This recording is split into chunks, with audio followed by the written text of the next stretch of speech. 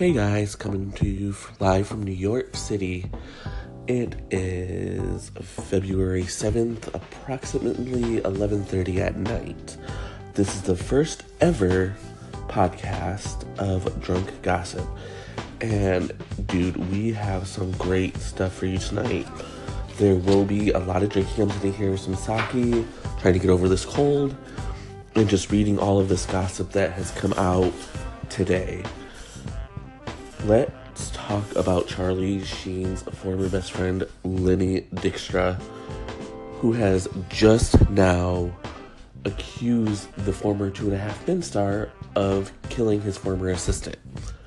We will get to that, I promise you. But the reason why Dykstra gave this interview is because Charlie Sheen allegedly beat his former porn star goddess, Brett Rossi. And according to Dykstra, he says, I am not a saint, but I will not tolerate a man beating a woman. He also says that he walked in on Charlie Sheen smoking crack in a den full of just this really great merchandise, including all sorts of exotic paintings, and said, well, this is the best place to smoke crack. I don't know who the hell says that, but whatever.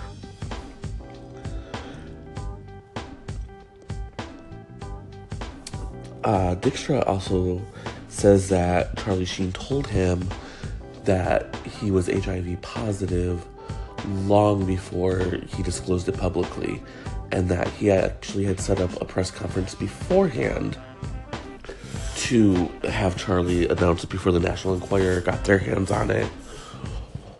Why Charlie backed out, no one knows.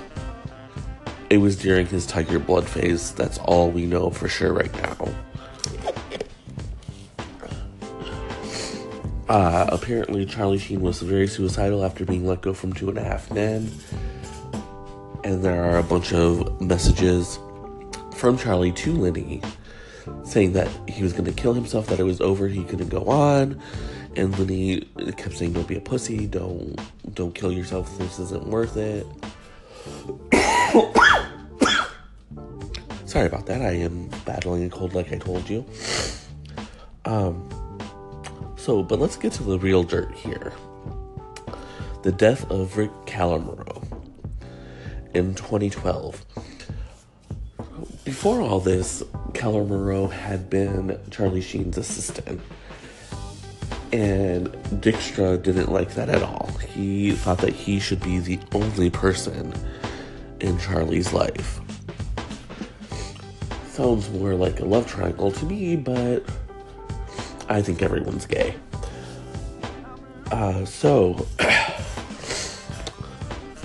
Dykstra said to Charlie, this guy is writing a book, it's going to be a tell-all, you need to fire him, get rid of him. And Charlie didn't listen.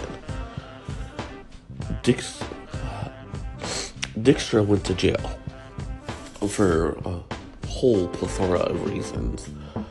I'm not even going to get into all of them because this dude is just crazy. It was amazing what I read.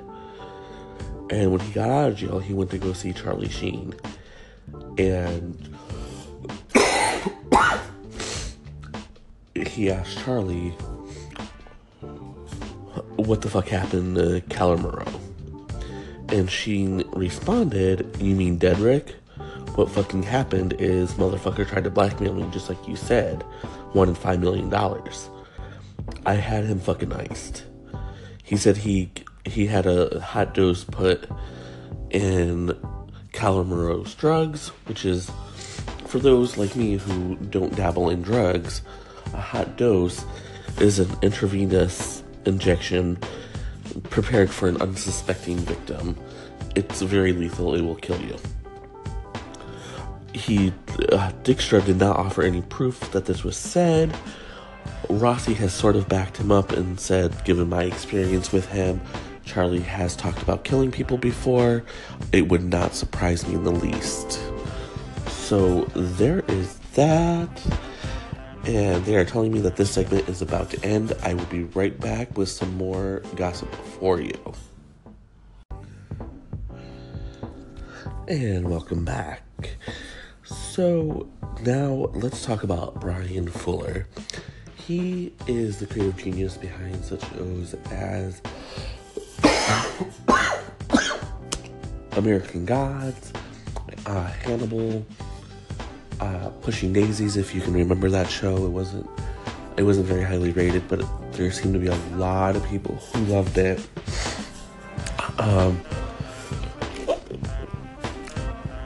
And he was also hired to do Star Trek Discovery. And most recently, he was hired by Apple to executive produce and help build a reboot of Amazing Stories.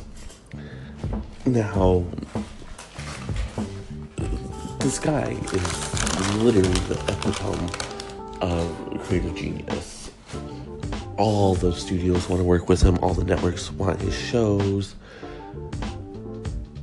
and yet, with Star Trek Discovery, American Gods, and now Amazing Stories, he's left citing creative differences. I don't know what that's about. As someone who is creative, I can only speculate that he wasn't moving in a timely fashion and they were trying to rush him. Sometimes you have to let a genius just be a genius and work.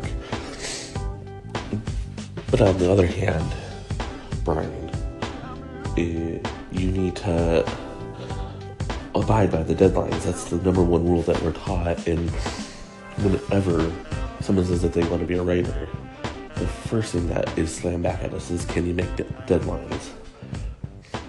Now, I'll admit, I cannot make a deadline to save my life, but that's why I work independently.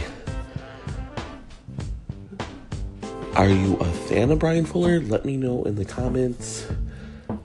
And let me get some more sake. And I will be right back with tonight's big story, Quincy Jones. And I'm back once again. I have more sake. Hopefully I gave my voice a little bit of a rest and I don't keep coughing on you. Again, I apologize. I am battling one of these colds that's going around, but this was too good for me to pass up. So I wanted to get out there and start this Drunk Gossip podcast as soon as I could. So, Quincy Jones, what are we going to do about this man? He did say a lot of political stuff about Donald Trump and Oprah. I might cover that in a different podcast. I haven't decided yet. This one, though, I'm going to strictly avoid politics because, frankly, I don't feel like dealing with it at this point. So, we are going to talk about one of the Trumps, though. Quincy Jones says he dated Ivanka Trump, even though he's nearly 5 decades older than she is. I'm just picturing this romance, and I am astounded. I don't know when this happened. I read the Vulture interview with him, and I did not see where he said this. So I've seen the quote, but I did not see him say when the date actually happened. So excuse me. He said about Ivanka, she had the most beautiful legs I ever saw in my life. Wrong father, though. Dude, you knew who her father was when you went out with her. I don't know if having her father is what interested him in her or what it was. But I'm kind of digging the Jones-Trump romance now. Odd, but maybe kind of cute. What do you guys think? Let's move on to what he says about Michael Jackson. Now, I don't know why he is trashing the poor King of Pop after his death. It sounds like he has some sort of axe to grind against Jackson. But he says, I hate to get into this publicly, but Michael stole a lot of stuff. He stole a lot of songs. Now, my mind went to, what did Michael steal that has Quincy so up in arms about this? I mean, my word. Like, you don't want to talk about it publicly, but you're going public with it. You might as well tell us all. Because, trust me, there are some enterprising gossip bloggers and journalists out there, and they're going to find what Michael allegedly stole. And now we come to the Bill Cosby allegations, which kind of makes me wonder what is going on with Quincy, because he says here, we can't talk about this in public. So you don't want to publicly talk about Michael Jackson stealing, and he's dead. But you have no problem talking about, or you won't talk about the Bill Cosby allegation. Like 100 women, and I don't think that's an exaggeration, have come forward accusing Bill Cosby of sexually assaulting them, and you don't want to talk about that. But you'll accuse a dead man of stealing songs. I don't know how that makes any sense. If someone could explain that to me, that would be wonderful, because I am thoroughly confused. I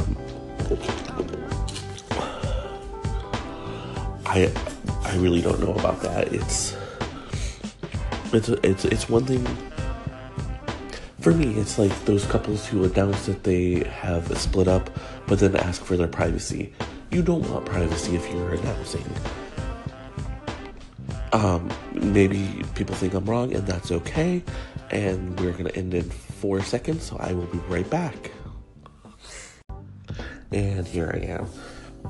Yeah, I don't understand people who say they don't want to publicly talk about one thing, but will talk about something completely different that's just as bad. Quincy Jones then basically outs a bunch of men, including Oscar winner Marlon Brando, who he said Marlon could dance his ass off. He was the most charming motherfucker you ever met. He'd fuck anything. He'd fuck a mailbox, James Baldwin, Richard Pryor, Marvin Gaye. He did not give a fuck. Okay, so once again, going back, you won't talk about the Bill Cosby allegations, but you'll allege that Michael Jackson stole songs, and you will basically out these men who are also, I believe, all deceased. Dude, there is something wrong here. Marvin Gaye, I mean, really. Richard Pryor, James Baldwin, they can't defend themselves. Are you just trying to sell more copies of your memoir, and that's why you have to say such outrageous things? Maybe.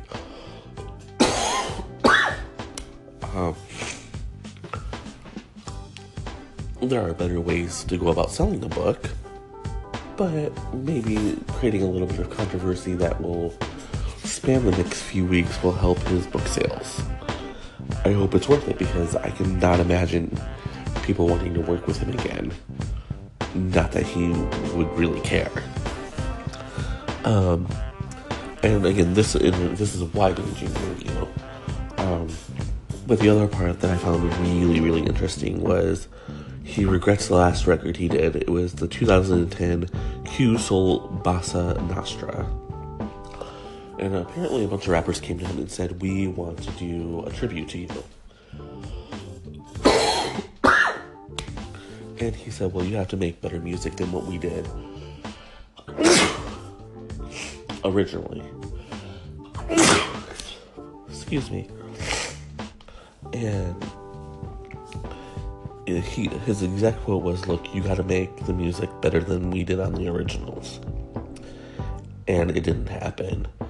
And he literally just throws T-Pain right under the bus. And I'm pretty sure he's driving it. He said, "Man, T-Pain didn't pay attention to the details." Now, I get being upset about someone not living up to your expectations, but there was nothing saying you had to put this record out. If you didn't want it, you have a big enough name, you have enough power in this industry. You could have said, "No, I'm not going to do this. I don't think this is worthy of carrying my name." You put it out because it seems like a cash grab. So now you have to deal with that lasting legacy. And of course, you could have always brought that right back around to, "Man, we can't talk about that publicly," like you did the Bill Cosby allegations. You might ask yourselves, why do I keep harping on this? With the Me Too movement, I think it's very important that we listen to victims. I think it's very important that we hear their stories. The fact that he doesn't want to publicly comment makes me a little uneasy about what he's feeling about these victims, about why he doesn't want to talk about it. Maybe he legally can't. With as honest as he was throughout the entire interview, I would have assumed he would have said, "I can't talk about it. I have a gag order," or "I was told by a judge I can't speak on it." I don't know why he didn't. All I can do is speculate. And at this point, speculation doesn't